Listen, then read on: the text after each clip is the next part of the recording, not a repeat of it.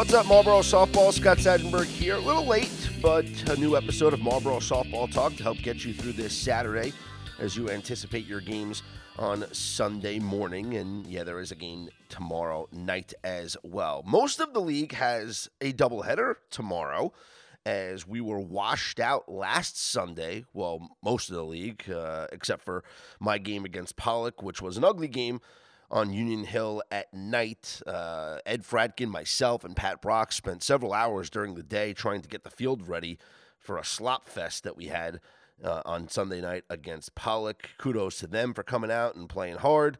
Hey, a win's a win, and I'm not going to apologize for a win, but if people want to keep talking about the play, I'll talk about the play. I was out. If you watched it in super slow motion, it appeared that Steve Fry held the bag before his foot came off the bag. But if you watch the super slow motion that Doug posted on there, you clearly saw Steve Fry's foot come off of first base and then him trying to reach back and retouch the bag. However, I touched the bag prior to him retouching the bag. Now, if you're an umpire like Simon or any human who's watching that from behind home plate in real time, all you see is the first baseman fall off the bag and then attempt to put his foot back on the bag and the runner touching it before the first baseman. Now, did he hold the ball long enough initially and hold the bag long enough initially? Yeah, it's a 50-50 call in real time. In real speed, it looks like he fell off the bag in one motion and then reached his foot back. If anything, I think Steve actually made himself look guilty by reaching back to try and retouch first. That probably right there sold Simon on the idea that he wasn't on the bag, and he knew it. Like, oh shit, I fell off the bag, let me reach back and touch it. And that sold Simon on that, and that's why I was called safe. But you know what? One play doesn't make a game. I know it was in a big spot, but if that play happens in the first inning, no one even blinks an eye. The bottom line, it was an ugly game for both teams.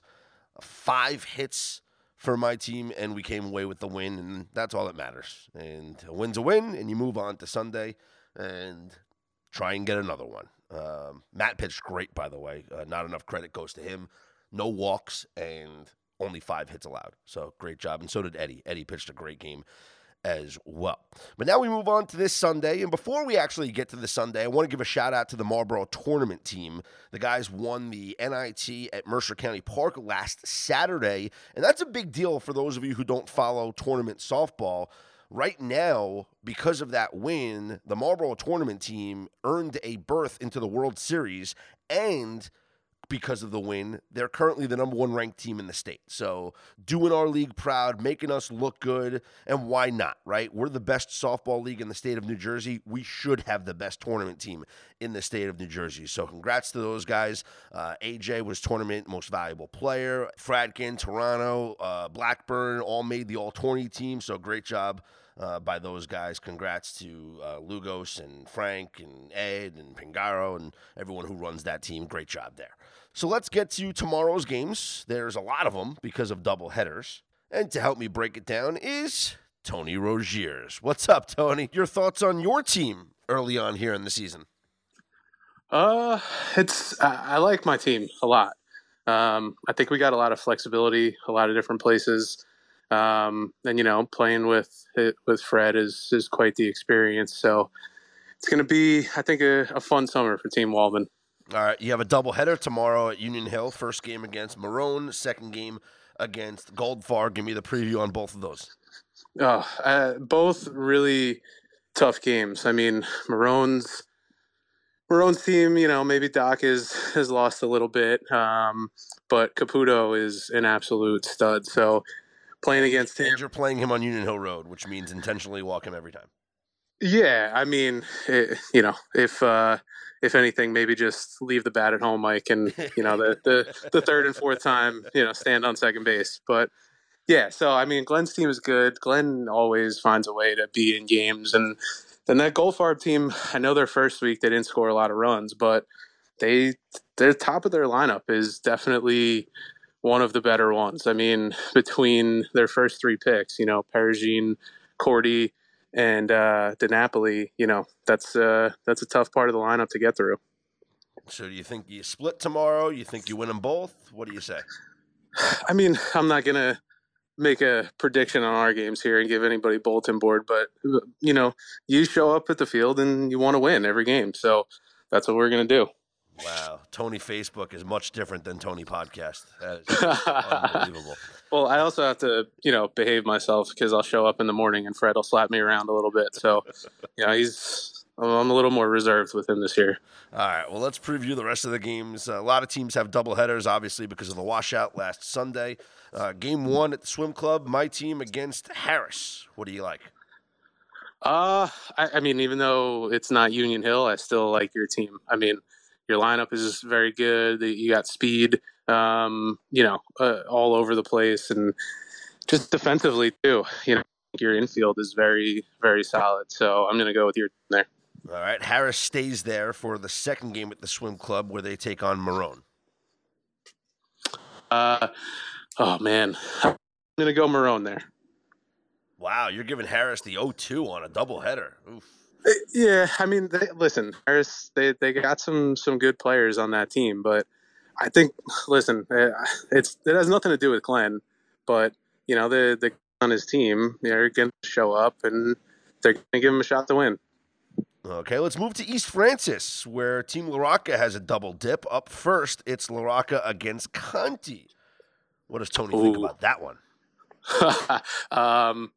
I'm going to go with Frank here, just because I also it'd be fun if he drops another one. I know there's a trash talk, Nakios and Conti, and maybe I'll jump in on that a little bit. Okay, all right. LaRocca's second game is against Pingaro. You're killing me with that one, Frank and Pat. I mean, you know where I'm going here. I'm going with Pat on this one. My man AJ is gonna down. Okay, let's move on and let's go to the Goddard Kessler matchup at Manalapan. Ooh, another tough one. I mean, I think Goddard coming off a tough loss the first week.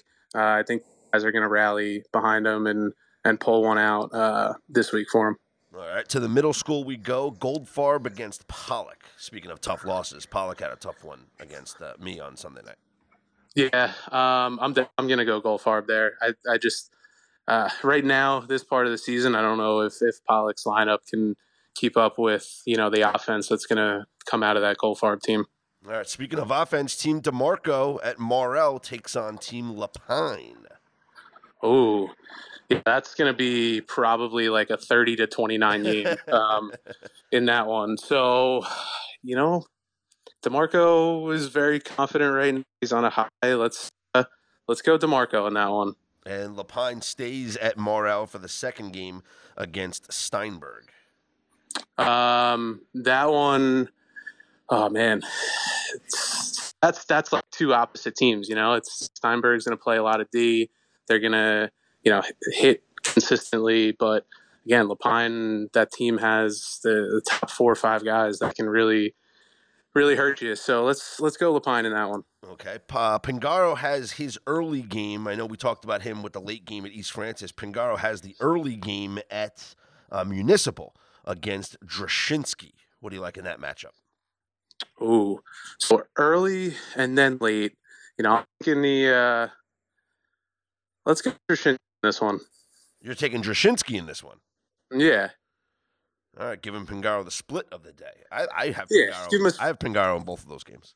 Yeah, I mean, listen, it's, coming in the morning, Frank is, him and Pat are close. I'm thinking maybe the team is looking a little bit more to the night game. Looking ahead, okay. They're looking ahead. So Drashinsky trying to take advantage of a team looking ahead to the next game. All right, I see what you're doing there. You won't give the predictions on the your two games. I'll go ahead and I'll say Wallman Marone and Wallman Goldfarb. I'm going to give you guys a split. I think you are guaranteed to win one of those games. And I won't say which one. I know. I mean, I promise you will not go 0-2. I mean, that's a tough promise to make, but I mean, when you're in this league, any Sunday anybody can show up and win a game. So I don't know about guarantees here. Well, I'd be shocked if you go 0-2. I think it's 1-1 or 2-0, but definitely going to win one game at least. The other Union Hill games, Polzer against Lombardi. Who do you like there? Give me Polzer in that one. You're putting Jeremy on Union Hill. I mean, if you let him swing the bat, then he is the game changer. So got to go Polzer in that one. I see what you did there. That was very clever. I don't think people realize how clever you are, but that was very clever. I'm quick on my feet every once in a while. I haven't had a beer yet today either, so I'm still thinking clear. All right. Polzer then plays for Reese, the second game of the Union Hill double dip. I mean, again, 2 games with Jeremy there. I'm going to go Polzer because Polzer can pitch ass off, and again, you put in Jeremy on Union Hill. He can't bet against him there. And the night game, Cowboy Mike takes on Steinberg. So it's Cowboy Mike against his Bombing Boys. Union Hill, 6:30 at night. All right. Well, I hate doing this to Evan, coming off a championship, but Faris played DeMarco's team really, really tight twice. So I like Faris in that one. What a tough opening 4 games for Cowboy, right? Plays DeMarco twice and then has to play Polzer on Union Hill Road and then has to play Steinberg. I mean, that's a tough way to open a season. Yeah, no, absolutely. I mean, but like I said before, with this league and how balanced the teams are, other than a couple of guys being able to take advantage of that Union Hill Park, it really is any week, any team can show up and win a game. Well, Tony, thanks for doing this. Congratulations on the 20 win last week. I gave you guys a shout-out earlier in the episode, and I'll probably stop by the field to watch your second game tomorrow, so I'll see you then. All right, yeah. I mean, also, yeah, I touched on that before. The guys last week all played, incredible. It was a good team win. I didn't do much, but, it was – You're there for moral support. Yeah, it was good being there with the guys, and seeing them win at the end of the day was definitely huge. Good stuff, Tony. I'll see you tomorrow. All right, see you tomorrow.